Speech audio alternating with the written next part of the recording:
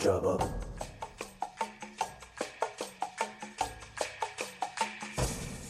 Ojaba. Welcome, my friends, to the Moon Jockeys podcast.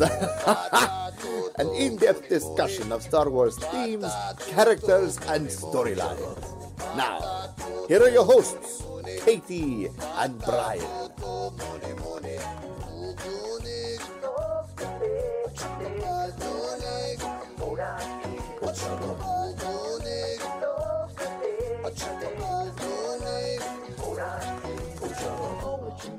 Welcome to another episode of Moon Jockeys Podcast. My name is Brian, one of your hosts.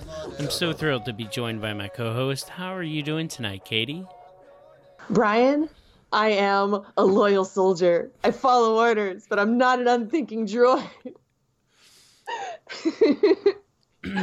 You should be given the respect to make decisions, especially when you're led astray by bad orders. Right? I'm not going to listen to some stupid Jedi. No way. I can make my own decision.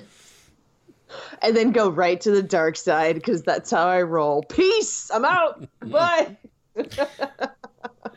In case you haven't picked up on the fact, we're going to continue our discussion of the Domino Squad from the Clone Wars tonight. It's kind of fun. We kicked it off last month, and we're picking it up this time with the Citadel arc and the Umbara arc. So yeah, did you get a continuing chance? Oh, sorry, go for it. Did you get a chance to rewatch the episodes? Oh, of course I did. I was live tweeting it a bit on Twitter. I don't know if you saw. I had some feelings, I had some thoughts. But I've just been enjoying going through and just rewatching everything Fives, watching him grow, watching him learn. Oh, Fives, we love you. Like, no spoilers just yet for where this all goes for Fives, but oh, Fives, I have feelings about him. I think he's severely underappreciated. Oh, definitely. Well, maybe not so much from fandom. I know Fives is definitely up there, along with Rex as just one of the clones that's beloved by just about everybody. I don't think I've ever met anybody except for maybe Dave Filoni who doesn't like Fives. Wow. I want to go up to Dave Filoni someday and just be all like, how did Fives hurt you? What did Fives do to you? Why do you hate my son? Why do you hate Fives? I think Fives is just like the scapegoat of life as a clone, and then because you get such a beautiful arc that shows the beginning, middle, and end, you know. Yeah, I think maybe Poster Boy is kind of the better. All right, that's how I would describe him. It's kind of our poster boy for clone life. Our living, thriving example of what it really meant to be a clone soldier, and just how the Clone War just completely eviscerated these soldiers. It wasn't good. You know, how they were bred and raised to do just this one thing, and then the war just ate them up and spat them out. It's so sad. Oh, Fives. I don't know why I thought anything else was going to happen to Five, but that's getting way ahead. We're talking about the Citadel arc and the Umbara arc tonight, which of course does a lot to 4 or 5's story, but not just him, but also his other brothers. Echo. Yep. So yeah, it should be fun. Absolutely. You want to get right into it? Maybe start off with our poll, yeah? Yeah, it was really hard to come up with a poll this week. Yeah, I agree. Do you want to read what we had? Absolutely, yeah. So it was an easy poll this week between the Citadel and Umbara, these two locations for these two different arcs. We just wanted to know, hey, what's the cooler setting? And the overwhelming winner, I think, was the Citadel. That's the one that won. Our good friend Amy on Twitter said she picks the Citadel because of the Tarkin and Anakin shipping. Oh, boy. Oh, I have a feeling we're going to get into that tonight. We'll get into it. We'll get into it. Just wait. Just wait. I picked the Citadel personally because I think that the Citadel is one of the coolest environments of the Clone Wars. It's basically Mustafar crossed with Alcatraz. Mm-hmm. And then like it's like a yellow Mustafar crossed with an Alcatraz. So like it's Oh, got there an you go. old architecture that they don't really have current plans for, but there's a sewer system that they can travel through. Gross. In Finn's words, that smelled great. Yeah. I didn't particularly want to vote in this poll. I don't love either option because honestly, both of those places are horrible to me. I wouldn't want to go to either. It's just like, do I have to? There's other places in Star Wars I'd rather visit. But then I saw Amy polling for the Citadel simply because that's where Anakin met his true love. Oh. And I was like, okay, yeah, the Citadel, if only because that's the better date location. The Citadel's planet is like blown in half. Like half of it's missing. That's the other thing. That's pretty cool. That's kind of cool. Yeah, that's true. It did look pretty cool. Umbara though had a kind of neat like avatar. Absolutely. Pandora, that Avatar, blue people Avatar, not Avatar: The Last Airbender Avatar. What is that? No. What? Oh, don't eat. Oh, you almost got me there, Brian. My heart stopped in my chest. I was like, hold up, wait. You've never heard of Avatar: The Last Airbender? Like, oh my gosh, no, you almost got me there. Oh, you don't do that to me because that's when the conversation stops and it becomes an Avatar: The Last Airbender podcast. But no, I did think Umbara, it really did remind me of Pandora, with the whole like bioluminescent plants and stuff like that, which is in theory is very pretty, but then also it has plants on the ground that just want to eat you. Like that's the only reason they're there is specifically to consume me. And that's just not a place I want to go. It definitely looks like a planet that needs to be watched like with a black light. Are you familiar with black lights? Oh yeah. Yeah, in my college days we I've had been to a roller rink. a roller rink. No, in the 90s it was cool to go to like a roller rink and they would put on the black light and then you would have glow in the dark skate parties. Yep, that was my college life. That was like every birthday party in the 90s that I ever went to. And you stare at a Black light. lava lamp. I mean, Oh, no, I think Lava Lamps was before all that. No, I remember the 90s being all about glow-in-the-dark stuff and glow-in-the-dark skating parties and stuff like that. So, anyway, stay on target. Stay on target. we digress. All right. We're talking about Domino Squad. Where do you want to start off, Brian? Let's start with the Citadel arc. Sure, yeah. It's a good place to start. Chronologically, it comes before Umbara, so good place to start. Yeah, like... It's a kind of a strange arc to look at through the perspective of Fives, because Fives has a very minor role in this one. But I think there's an interesting parallel between Ahsoka in following orders versus the clones following orders in Umbara that we can get into later. Oh, definitely. Yeah, it thematically all ties together. But you're right when you say that Fives is kind of a minor character in the Citadel arc. I mean, he's certainly there and he certainly plays a role. Mm-hmm. And gosh, Echo certainly plays a role. So the clones are definitely part of that episode. But the main character, I think, it oscillates between Anakin and Ahsoka. Mm-hmm. And then their dealings with Tarkin and Master Peel. So... Mm-hmm. It's very interesting. Like, Ahsoka wants to go on the mission with Anakin, and he basically is like, it's too dangerous. I don't want to risk your life on this mission. So she doesn't get the answer that she wants. So she basically pulls if you're not going to give me the answer, I'm going to ask somebody else to get the answer I want. And she asked Plo Koon, and she basically just stows away on the mission in the carbon freeze. Yeah. Where, when one parent says no, you go and ask the other parent. That parent says yes. I mean, you don't mean to, good. Like, take the legs out from the person you're co-parenting with, but sometimes you just aren't aware that they said no. Yeah, true. I mean, I think Ahsoka was pretty open about it. She went up to Plo Koon and was all like, "Oh, Master Anakin's keeping me out of the fight. That's so unfair." And then she gave him big puppy dog eyes, and you just knew Plo Koon was a goner. Like, you just knew he was going to give Ahsoka whatever she wanted. He's the one who brought Ahsoka into the Jedi, right? Yeah, he found her. Exactly. So you just knew, like, Ahsoka had him wrapped around her little finger, basically. Man, before we get too far into it, I just want to say I kind of really hate this arc because Ahsoka and Adi Gallia are the only women who are allowed to talk, are the only women who are even seen. Man, I'm sorry, but just going back and watching the Clone Wars reminded me just how it was so rare to see Ahsoka talk to another woman. Like, anytime she and Padme were in the same room was just about, one of the few times she would actually get to talk to.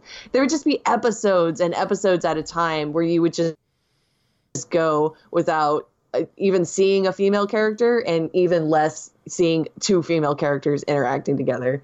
And just, when we had Tarkin and all these Jedi and all these clones, and then, Ahsoka, yeah, she gets a big part, and then Adi Gallia gets like one line. I'm just kind of like, oh, right, there's not a lot of women in Star Wars, or at least there didn't used to be. It kind of bummed me out to go back and rewatch these episodes and just remember kind of the dark times before the Empire. No, before the dark times. Yeah, it was before Rey came along. Yeah, there definitely was less women back then. Like. And as you said, they didn't interact as much. I mean, even now, the female-to-female interactions are pretty minimal. It's getting a little bit better in the recent movies and content, but it's got a ways to go, if you know what I mean. Yeah, well, just like I would get so weary, where just like a new character walks in and it's another guy, a new Jedi walks in, who's the Master Peel?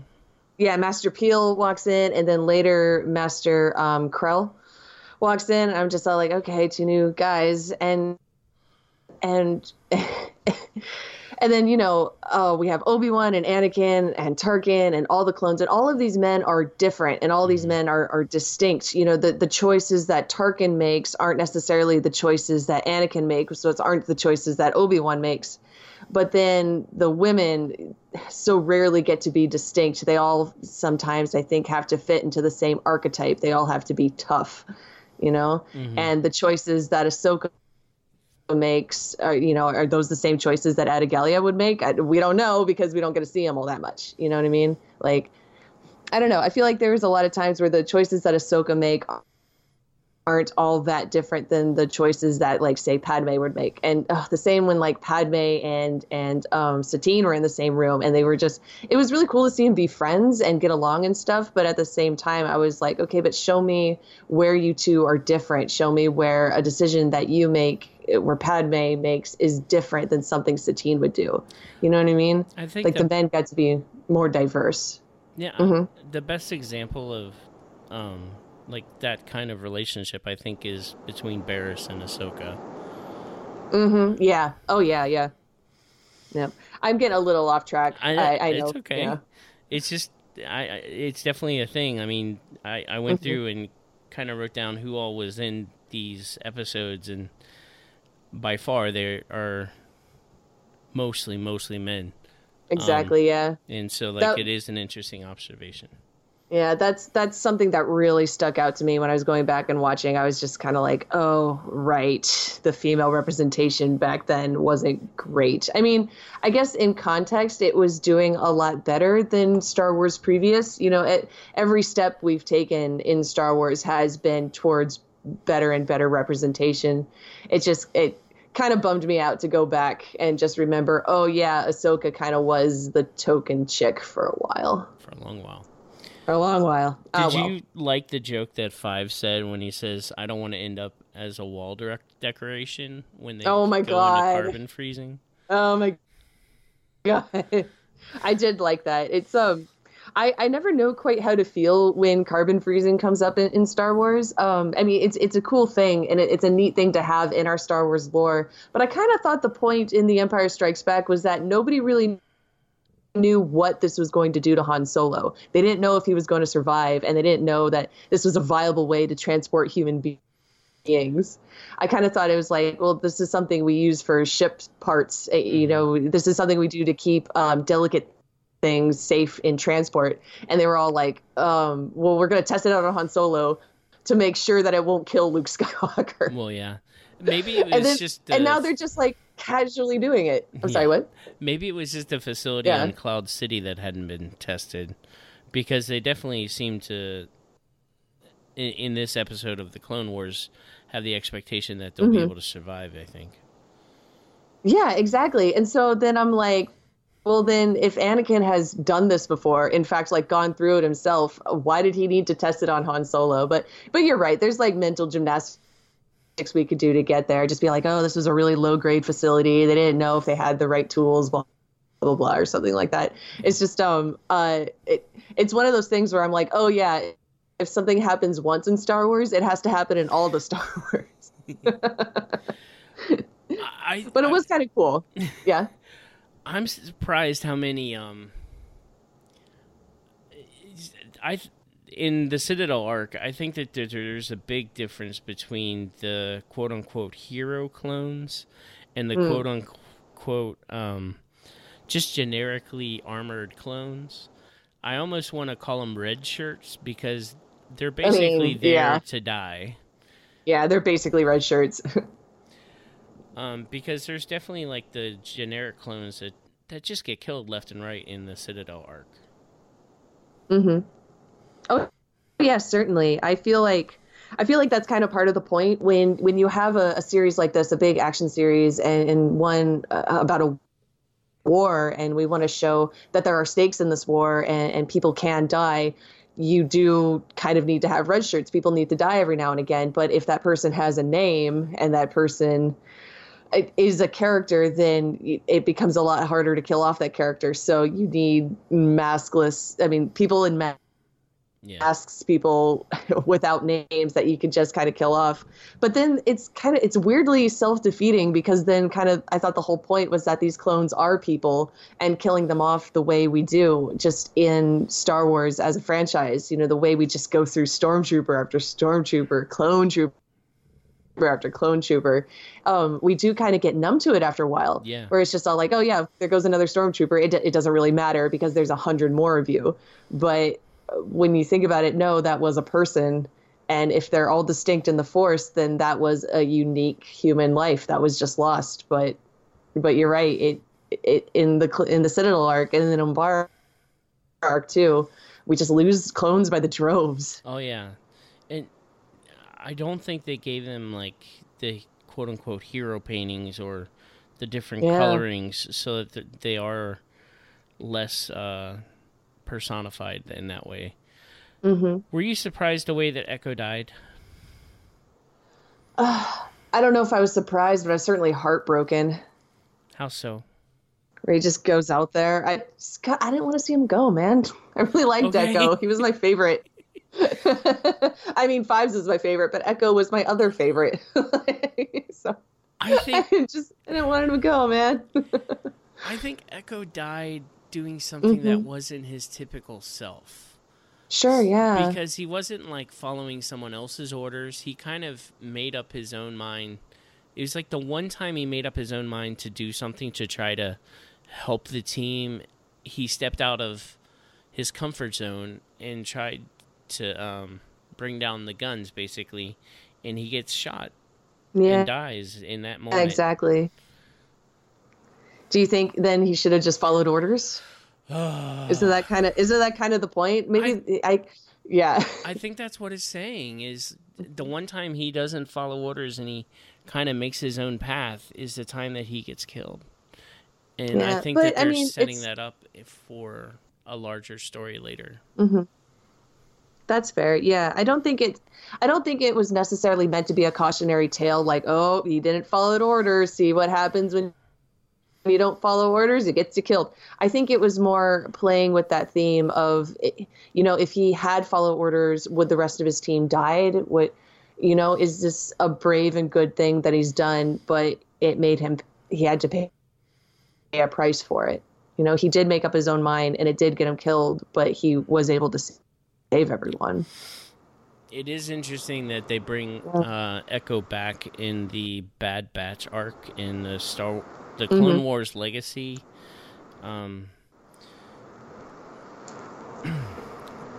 Because I totally thought that he was dead, but Filoni kept him for part of season 7. Oh, that's nice. Yeah. Can we talk about your Anakin and Tarkin love, your observations? We should definitely talk about it.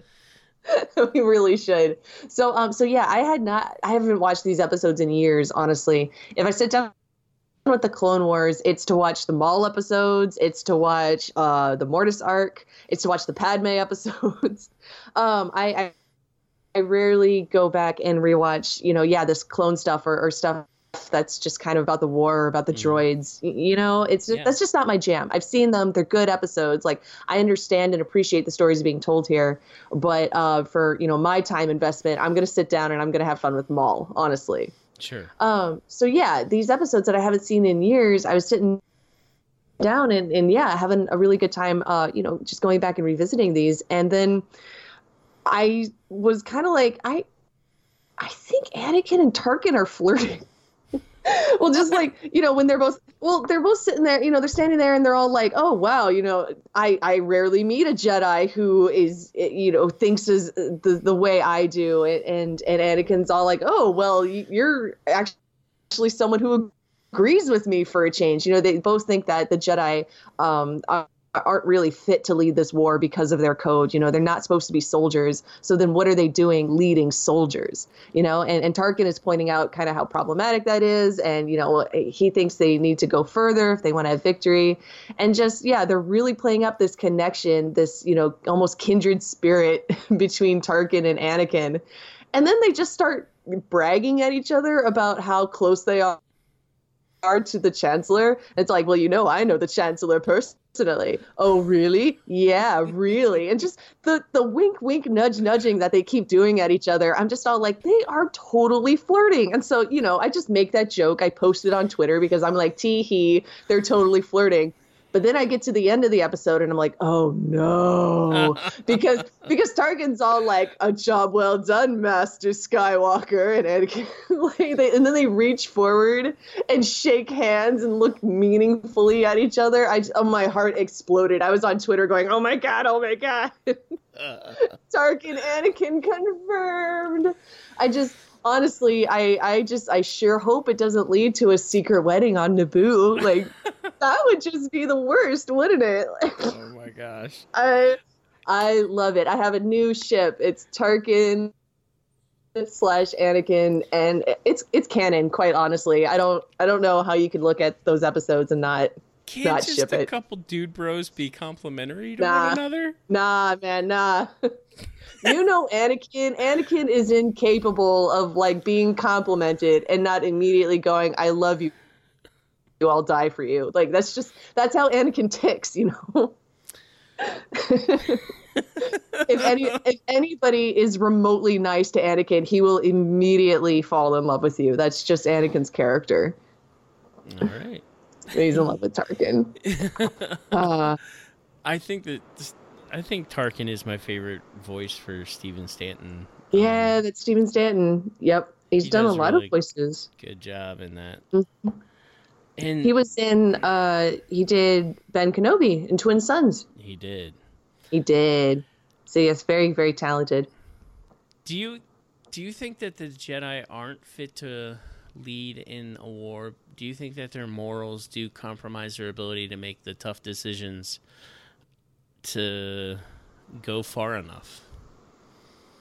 From a certain point of view, I think from a military mind like Tarkin, certainly. But from a clone point of view, the clones definitely, I think, like having a Jedi in charge of their unit because the Jedi value their lives more than victory. but then somebody like Tarkin, would see the victory. I don't think Tarkin would necessarily be cavalier with people's lives, but he would certainly be more calculating than I think clone troopers would appreciate. Yeah. Interesting thought. So yeah, it depends on your point of view, really. I understand why Tarkin thinks so. Yeah. No. So. But maybe he just wants that second date with Anakin. Honestly, just secret lovers. That's what we are. Oh my gosh. Send me that fanfic. Listen. If somebody out there also ships it, send me all your Tarkin Anakin fan art. I'm fanfic. pretty sure you convinced Amy already. I love it. I'm so glad. I need partners in this like hellish crusade of mine to ship. You're also ripping out Padme's heart, so I don't know. We're going down a path she can't follow. I don't know. Maybe Padme's into it. We don't know. Okay. We don't know. All right. Also, what Padme don't know. Listen. Tarkin don't need to know that Anakin's married, and Padme don't need to know about Tarkin. Okay. Tarkin knows a lot about Anakin. I mean, he knows that. Vader's Anakin, basically. Yeah, he does. Yeah. He knows what's going on underneath that mask. Maybe that's why Leia was so upset when she saw Tarkin. She's like, I should have recognized your foul stench. She's just upset that her dad was with Tarkin. She's just looking at Tarkin like, you're not my real dad. Someone was holding his leash. Oh no! Come on, Katie. I just can't go on without me. I can't do it. Oh my gosh! Like Leia just all like looking at stepdad Tarkin, just like no. She just can't. Whatever happens behind closed doors, She's just like, they're like, Leia, we want you to be part of the wedding. We want you to be the flower girl. And she's like, no. Oh, no. All the queen would not approve. No. The queen doesn't need to know. Well, I don't approve. I'm sorry. Okay, I'm so sorry. We were talking about clones.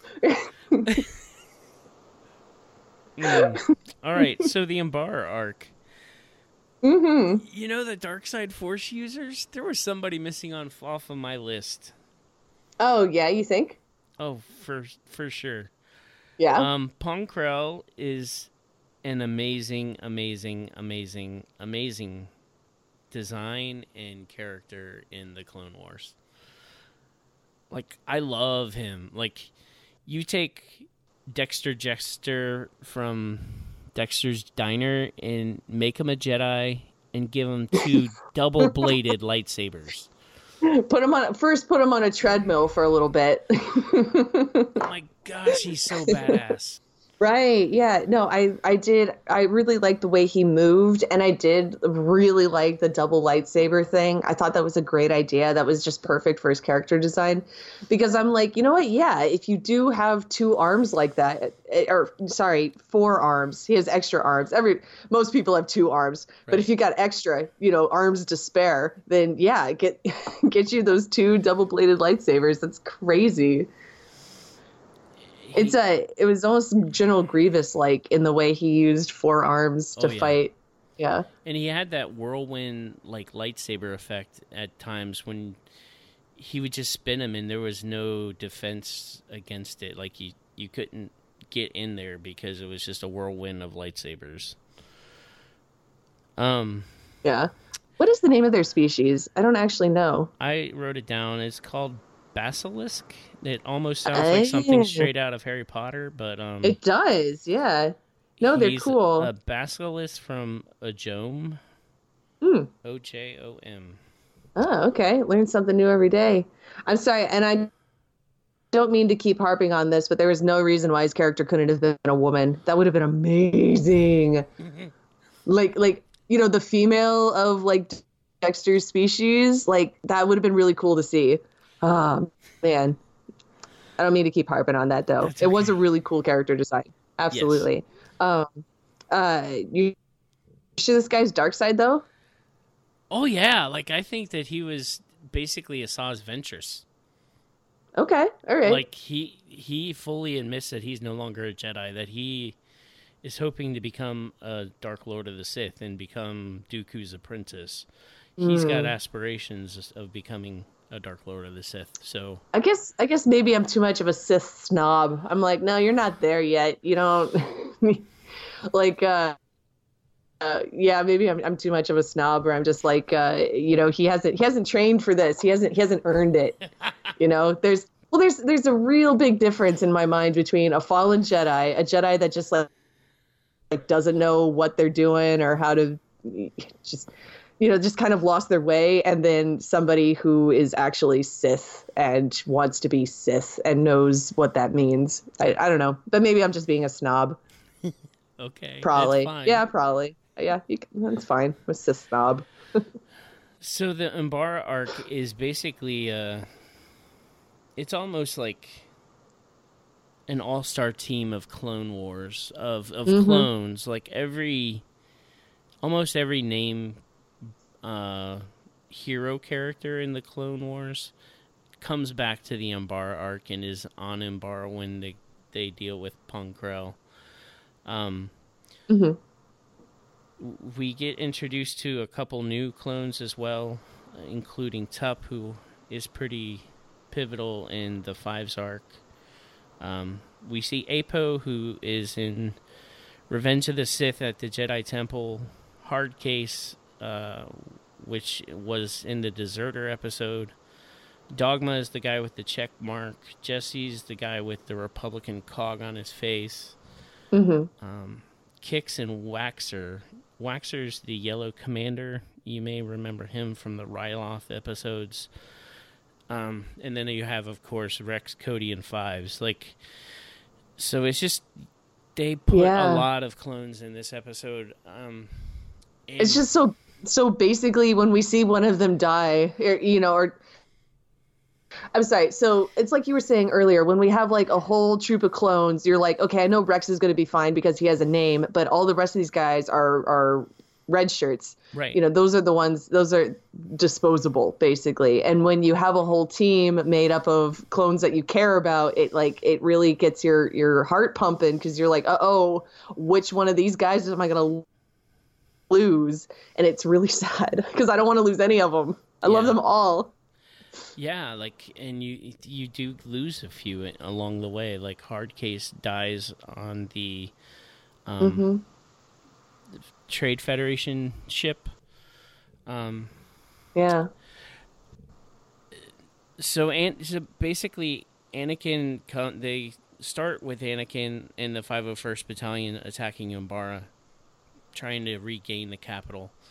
Anakin gets called back to Coruscant, and Pong Krell comes in to take over, leading the 501st Battalion. And he's basically a new Jedi that the clones don't really have a lot of relationship with. They just has a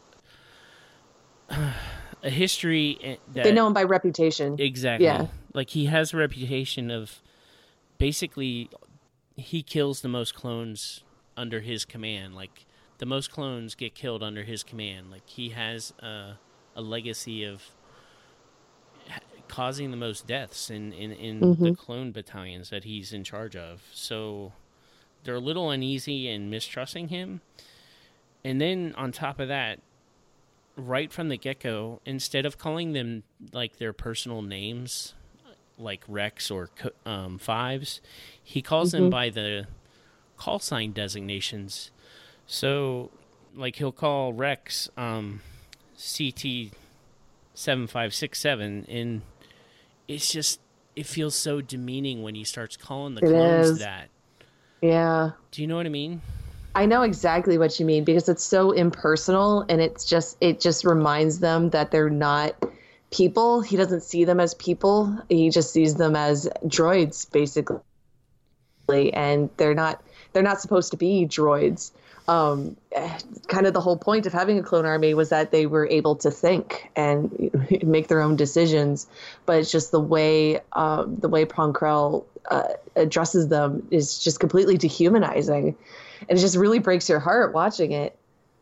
Oh, it so does. Like, it really, really does, especially considering how much they've grown since the rookie episode. Right.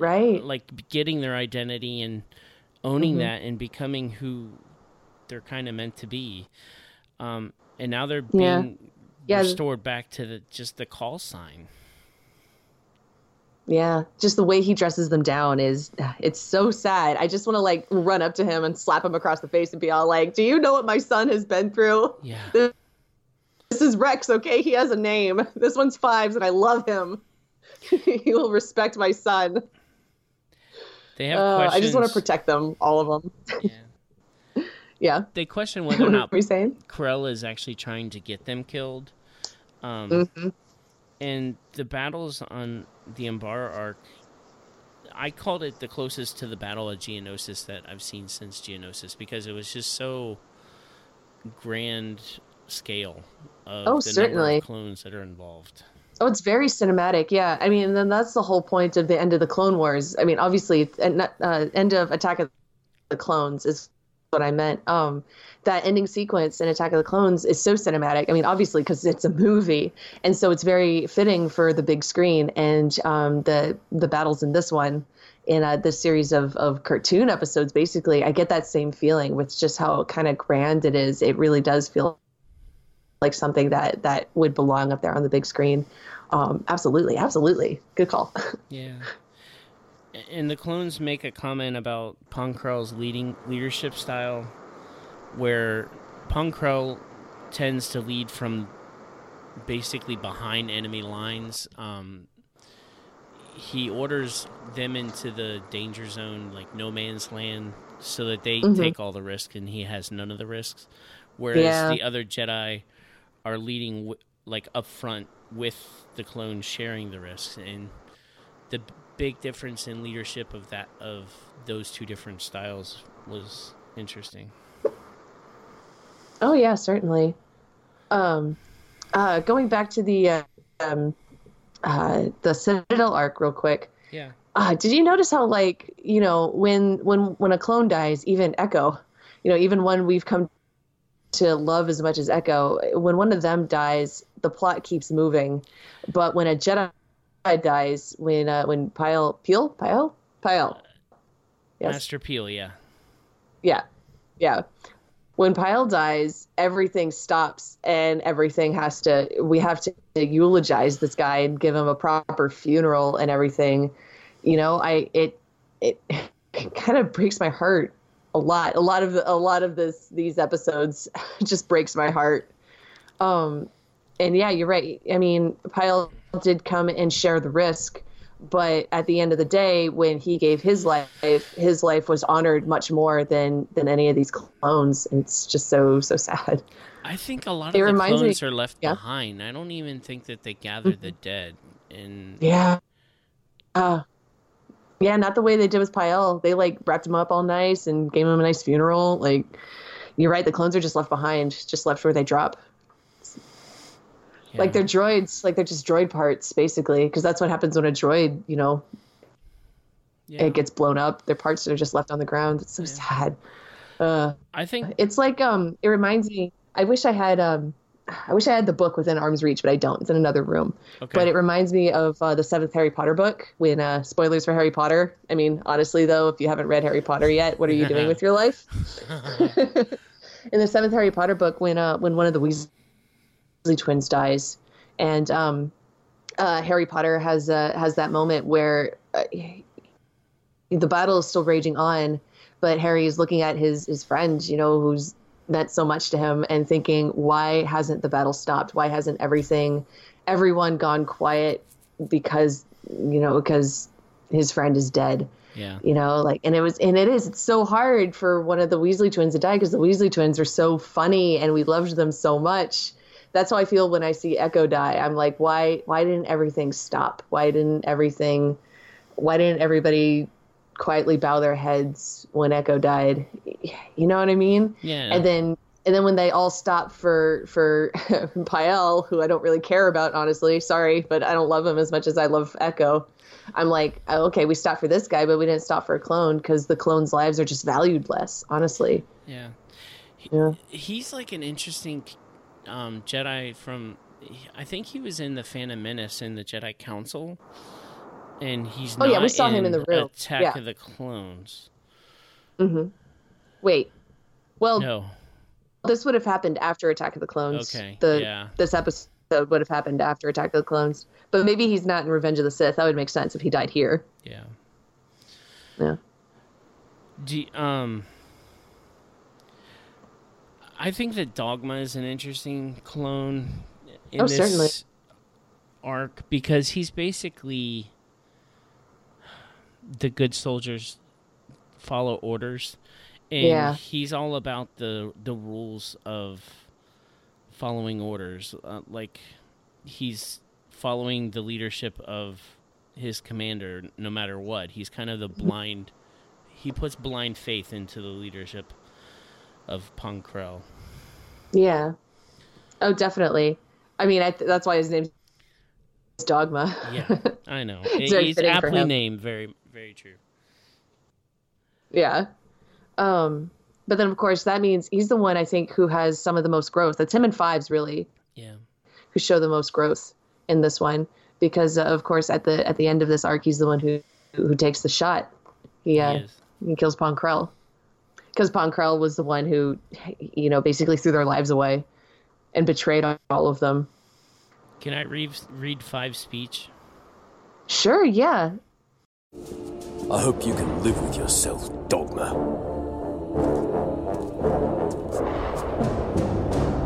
Ready, weapons? Never thought we'd go out this way. Aim! Wait! This is wrong, and we all know it. The General is making a mistake, and he needs to be called on it. No clone should have to go out this way. We are loyal soldiers. We follow orders, but we are not a bunch of unthinking droids. We are men. We must be trusted to make the right decisions, especially when the orders we are given are wrong. Fire!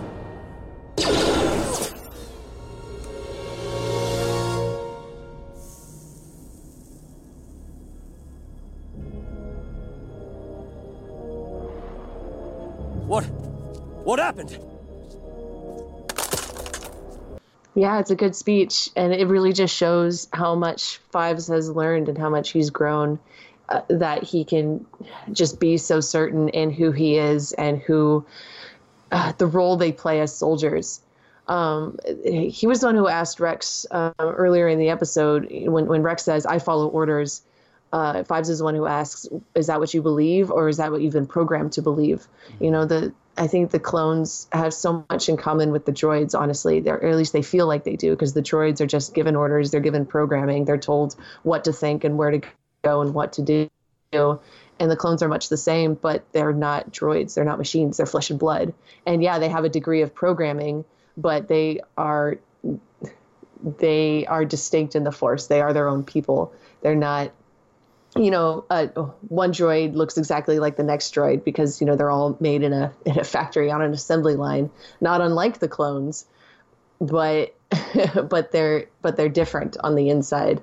Yeah. A droid is going to be pretty much the same as the next droid, but a clone, it can be wildly different from the next clone, even though they look the same on the outside. They may have this. They may have the same DNA, but they're going to have different life experiences and different training, so it's going to shape them into different ways. You know what I mean?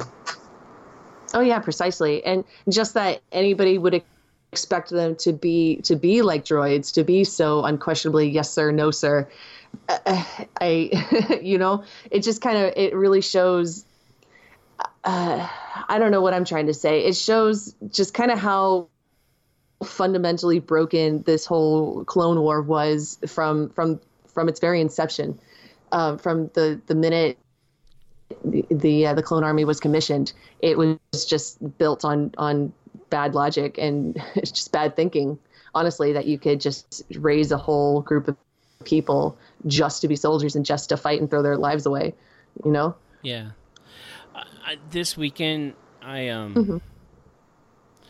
revisited the beginning, which is the documentary from the Phantom Menace. If you have a Blu-ray or if you have a DVD, it should be on there, and it's also on YouTube.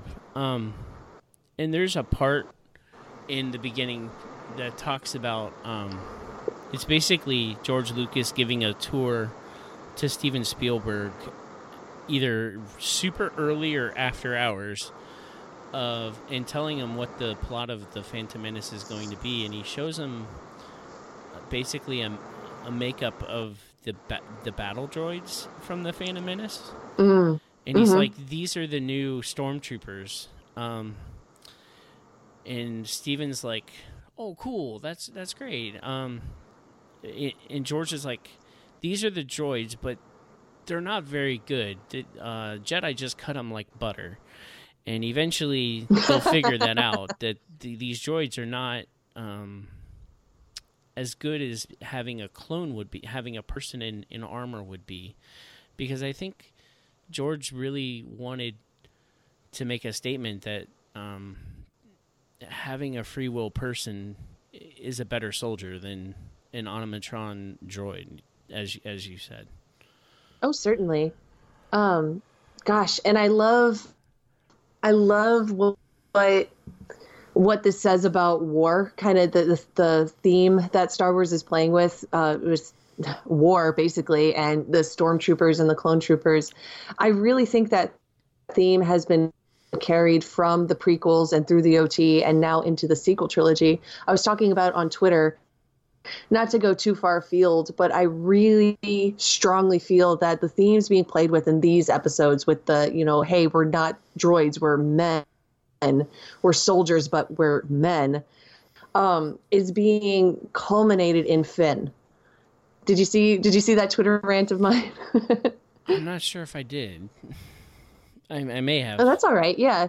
Because I want to rant about it again here, where I feel like, Finn and DJ talk about the machine, how war is a machine, and it's going to consume everybody it can. That's what it did to Rose's planet. It just completely consumed Rose's planet and consumed her people.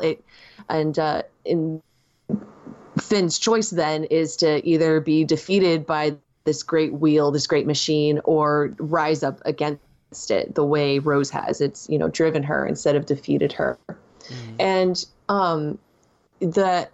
because if this, nobody really hates that machine more than Finn does, because if this great machine of war consumes anybody, it's stormtroopers, it's clone troopers. That clone troopers were the machine at its apex.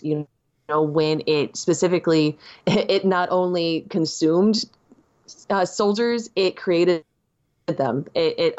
The only reason the clones exist were to be fed into this machine and consumed and destroyed and spat back out, basically. So that was the height of this great machine. And now the saga has reached a point where Finn, he's not a clone per se, but he was taken as a child and then taught to do only one thing, fight. And he's supposed to live and die by that machine. And when he shows the smallest amount of nonconformity, Phasma calls him a bug in the system. He is somebody who's fought back against what was otherwise a perfect machine. And then he has to rise up to strike down Phasma. And I feel so strongly that is like a culmination of kind of this arc that we're playing with. It's not just for Finn, but for soldiers as an entire unit. It's a story that began with the clone troopers, has been carried on through the stormtroopers, and is now culminating in Finn, where finally somebody is going to break that machine. And I think the imagery was so clear, how Finn was literally risen up to strike down Phasma, who was, they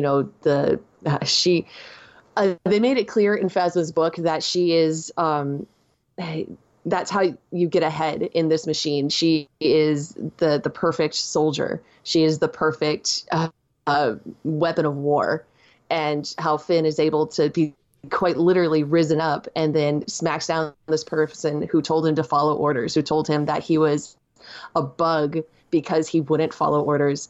I think that's so smart and that's so good. And I don't want to get my hopes up too much, but I think a perfect way to kind of round out not only Finn's arc, but again, this whole overreaching arc of clone troopers and stormtroopers would be for Finn to liberate the First Order stormtroopers in episode 9. Huh. To liberate again, them? to liberate them, to, you know, if we're going to dismantle the First Order, what better way to do it than to, you know, take away its army, basically, you know, to show them that there's another way. Yeah. Yep. Again, I don't want to go too far afield, and I don't want to get my hopes up too much for what I want 9 to be. But again, when we're talking about the clone troopers and what it meant to be a clone trooper and how they were distinct from droids, I really firmly see that arc being carried on in Finn. I see that. I see what you're saying with that, and I would agree. Yeah. Okay, now, so Dogma kills Pong Krell because he was giving them bad orders, and he was in fact setting them up to die because he's a bad man, and he doesn't respect my sons. Fives would have done it, or do you think Fives would have done the right thing and not killed him? It's hard to say. I think he might have done it if just to save his brothers, because if it came down to it, you know, he would do what was best for his brothers. But I think it was so perfect that Dogma did it. Yeah, because Dogma was kind of wrong in a more perverse way, where he was led to believe that killing his brothers was a good idea. Yeah, exactly. Well, because those were the orders, you know? So, yeah, that was so perfect, because Dogma encapsulated what that meant to just be the person that will follow the orders. And even when those orders were wrong, and even when those orders are, hey, kill your brothers, well, those are the orders, and you just follow them. And for him to finally break free of that was really cool. It was definitely a moment where I just I exhaled. I was just like, oh, like all the tension finally just suddenly went out, because it is a very tense moment where you think Fives is gonna shoot Pong Krell, and then somebody finally does shoot him, and it's just like, oh, whoosh, all that tension. Yeah.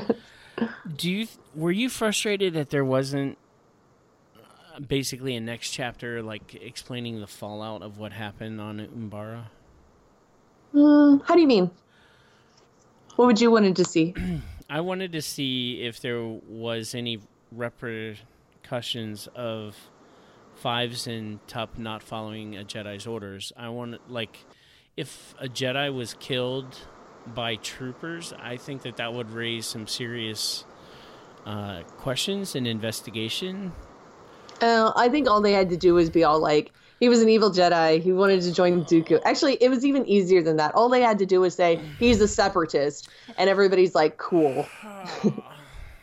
Because, I mean, it's made clear in a lot of the Padme episodes that people's thinking has gotten very black and white, and all you have to do really is say, that person's a separatist, and then that is just understood as that person's a bad guy. I mean, he did coordinate two different battalions of clones to basically kill each other with the expectation that, quote unquote, the enemy has our armor and has disguised themselves. So kill our own men, basically. Oh, no, I'm not saying he's a good guy. I'm not trying to, like, defend Pong Krell here. I'm just saying that, like, I don't think there was going to be much fallout or, like, an investigation of, oh, troopers killed a Jedi. How dare you, troopers? No, the troopers just had to be all like, he was a separatist, and all the Jedi would just go, oh, okay, that's fine. Maybe. Because if a clone trooper killed Dooku, no one would care. No. Yeah. No. Like, sure, he used to be a Jedi, but you're a separatist now, and in Clone Wars terms, that equals bad guy. I guess I've watched too much Crimson Tide and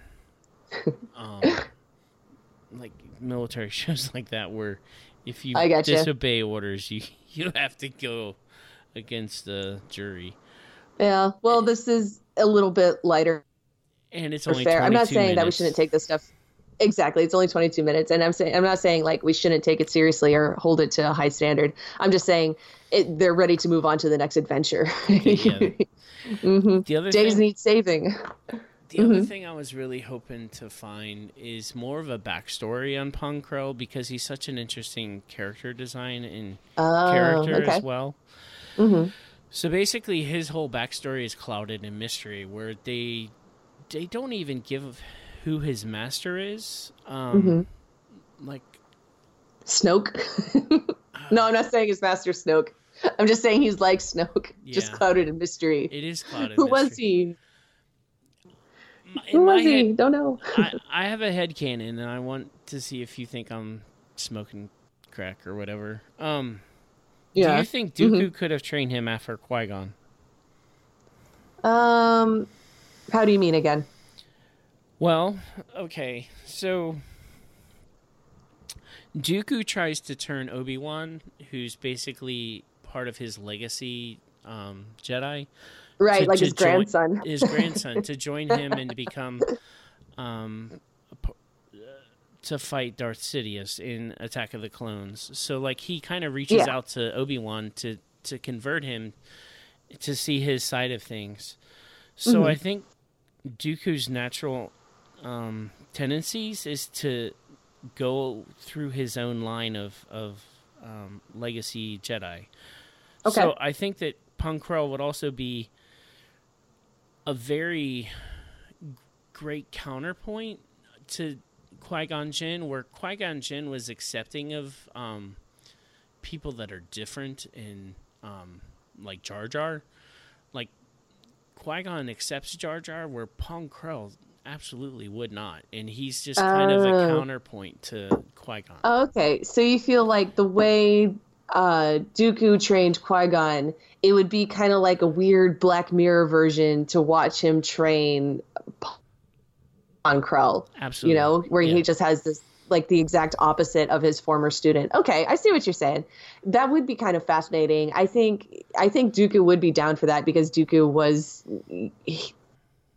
he hungry for allies. I think, you know, anything he could to get a one up on Sidious, he was absolutely down for. The trick would be hiding all of this from Sidious, which is very, very hard to do. That's Yeah. that's the whole reason Dooku had to kill, or yeah, that's the whole reason he had to try to kill Ventress, was because, yeah, exactly, because Sidious was like, I know you said she's just an assassin, but it seems an awful lot like you got an apprentice there, so I'm gonna need you to kill her. And Dooku was like, She's getting a little too fine. powerful. I'm not comfortable anymore. Exactly. Yeah, Sidious was just all like, okay, so if Dooku and Ventress decided to team up and take me out, that wouldn't be a good day for me. Like, I still think he could do it, but it would still just be, that's just not something he wants to deal with. So Sidious defaults on what he always defaults on, just pitting people against each other. He's like, okay, Dooku, go kill Ventress. And Ventress was like, nah, son, I'm out. So, like, yeah, Pong Krell, I think, would have done much the same way, where he would have gotten so far along before Sidious went, no, Dooku, it's either you or him. One of you has to die. Yeah. Unless Dooku was able to keep them hidden somehow. I don't know, but we're getting into, like, crazy fanfic territory. I'm not saying I'm not into it. I'm just saying that's where we're going. I just really like Pong Krell. Like, he's No, cool, yeah. awesome. And I would really be here for him to be a counterpoint to Qui-Gon. Like, but yeah, that's just my head canon. If he was so upset with the Jedi and so, like, fed up with the war and stuff, and like, no, I'm not, the Jedi are so naive, I'm just completely disillusioned or whatever. Why didn't he just go open a diner? That would have been so much better than all this nonsense. Like, just have him go get himself a couple droids, since he likes droids so much and wants to just boss people around, get a couple droids to, you know, wait on customers. You want a cup of Jawa juice? He could have been so happy. He had Just a imagine vision him, like, that the Jedi were Yeah. going to lose, and he wanted to rule with Dooku. Maybe he should have changed that vision to like instead of spinning lightsabers, he could have been flipping Flipping flat burgers. cakes. That's all. Yeah, right. It's Just an- eating flat cakes.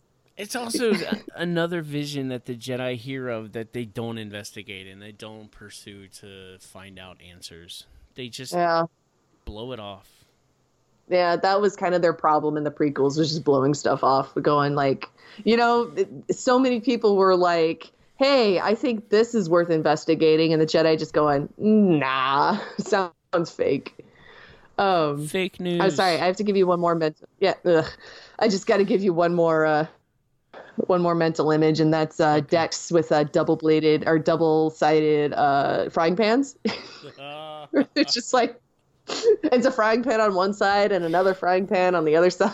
Just And think of how many burgers he could man at the grill Right? at the same time. Yeah, with like they're like Beru's blue cheeseburgers.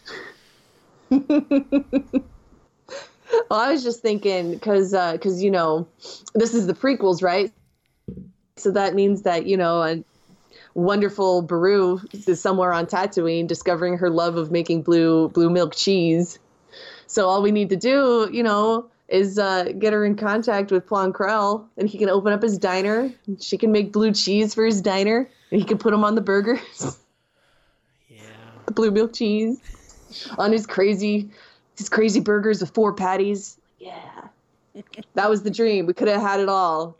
We could have had it all, Plan Krell. Messed it up. I'm so disappointed in you. That's why we can't have nice things. I've had it up to here with you, Plan Krell. Oh my gosh, I've written a lot of fan fiction tonight. Apparently, I'm writing Tarkin / Anakin. I'm writing about Beru's blue milk cheese. Her aspirations. I take a big old bite of that like quadruple patty burger and careful not to choke on those aspirations. All right. I'm sorry, I dream too big. Don't fly too close to the sun. I can't help it. I need more Dex's diners in the world. I think you made a tweet of the Anakin and Tarkin and just some of the looks they gave each other. I did. There was a whole thread. It I made me a laugh whole real thread. bad where it... Oh my gosh.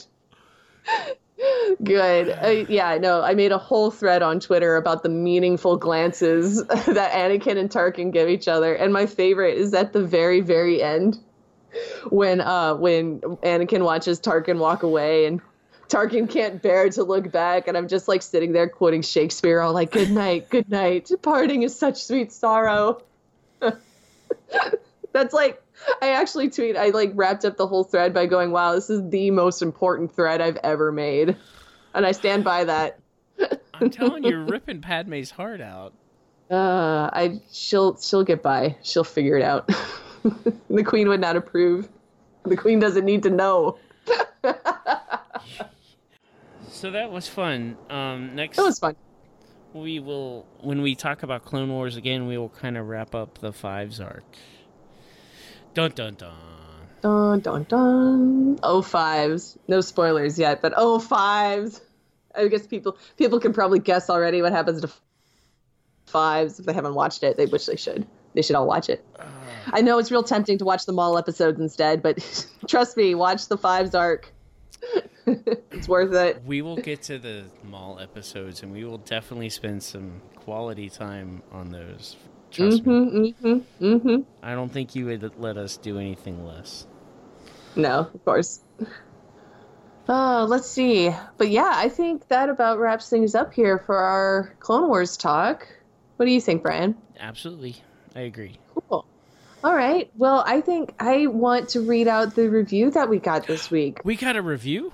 We did. We got a review on iTunes, which, of course, if anybody listening would be so kind as to rate and review us on iTunes, we would certainly appreciate that. And if you go on there, say something nice in your comment, I will read it out which is what I'm going to do now. This is from a lovely listener named Madison, who I'm like 98% certain is the Madison who's been interacting with me a lot on Twitter lately. So welcome, Madison. Thank you so much for your kind words and for, reaching out to us on Twitter and stuff. This is what Madison has to say. Entertaining and insightful. Lots of fun and full of laughs, but also great if you're looking for in-depth discussions and analysis. Even as an extremely dedicated Star Wars fan, I always learn something new or hear something presented in a way that I hadn't thought of before. Keep up the good work. Madison! Wow, that is super nice. That's so nice, Madison. Thank you. Oh my gosh, I'm blushing so hard. I'm so glad that, one, that you think we're fun and full of laughs. That's my goal every day, all day. And also, thank you so much for saying that we always present something new. That's great. Gosh, that was so nice of you, Madison. Thank you. Thanks. That is super cool. Thanks. Yeah, that's really cool of you. Thank you. Of course, we appreciate you listening, and we super appreciate you taking the time to write in. That's wonderful, and that fills our heart. What's the Yoda quote? It brings warm feelings to our hearts. Now that's the best way to to express gratitude. Pretty much. Bring in my little green friend. That's seeing your kind comments brings warm feeling to our hearts.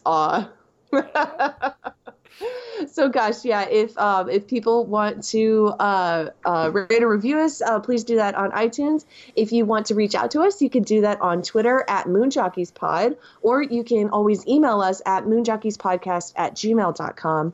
Brian, if people want to reach out to you personally, where can they do that? At Balls and Play on Twitter and Instagram. That's wonderful. And if people want to keep up with me, you can follow me at PoHotDamarin. Prepare yourself for lots and lots of rants about my Star Wars feelings, much like this podcast, but in text form. But until next time, everybody, thank you so much for listening. And just remember that the Force will be with you. Always.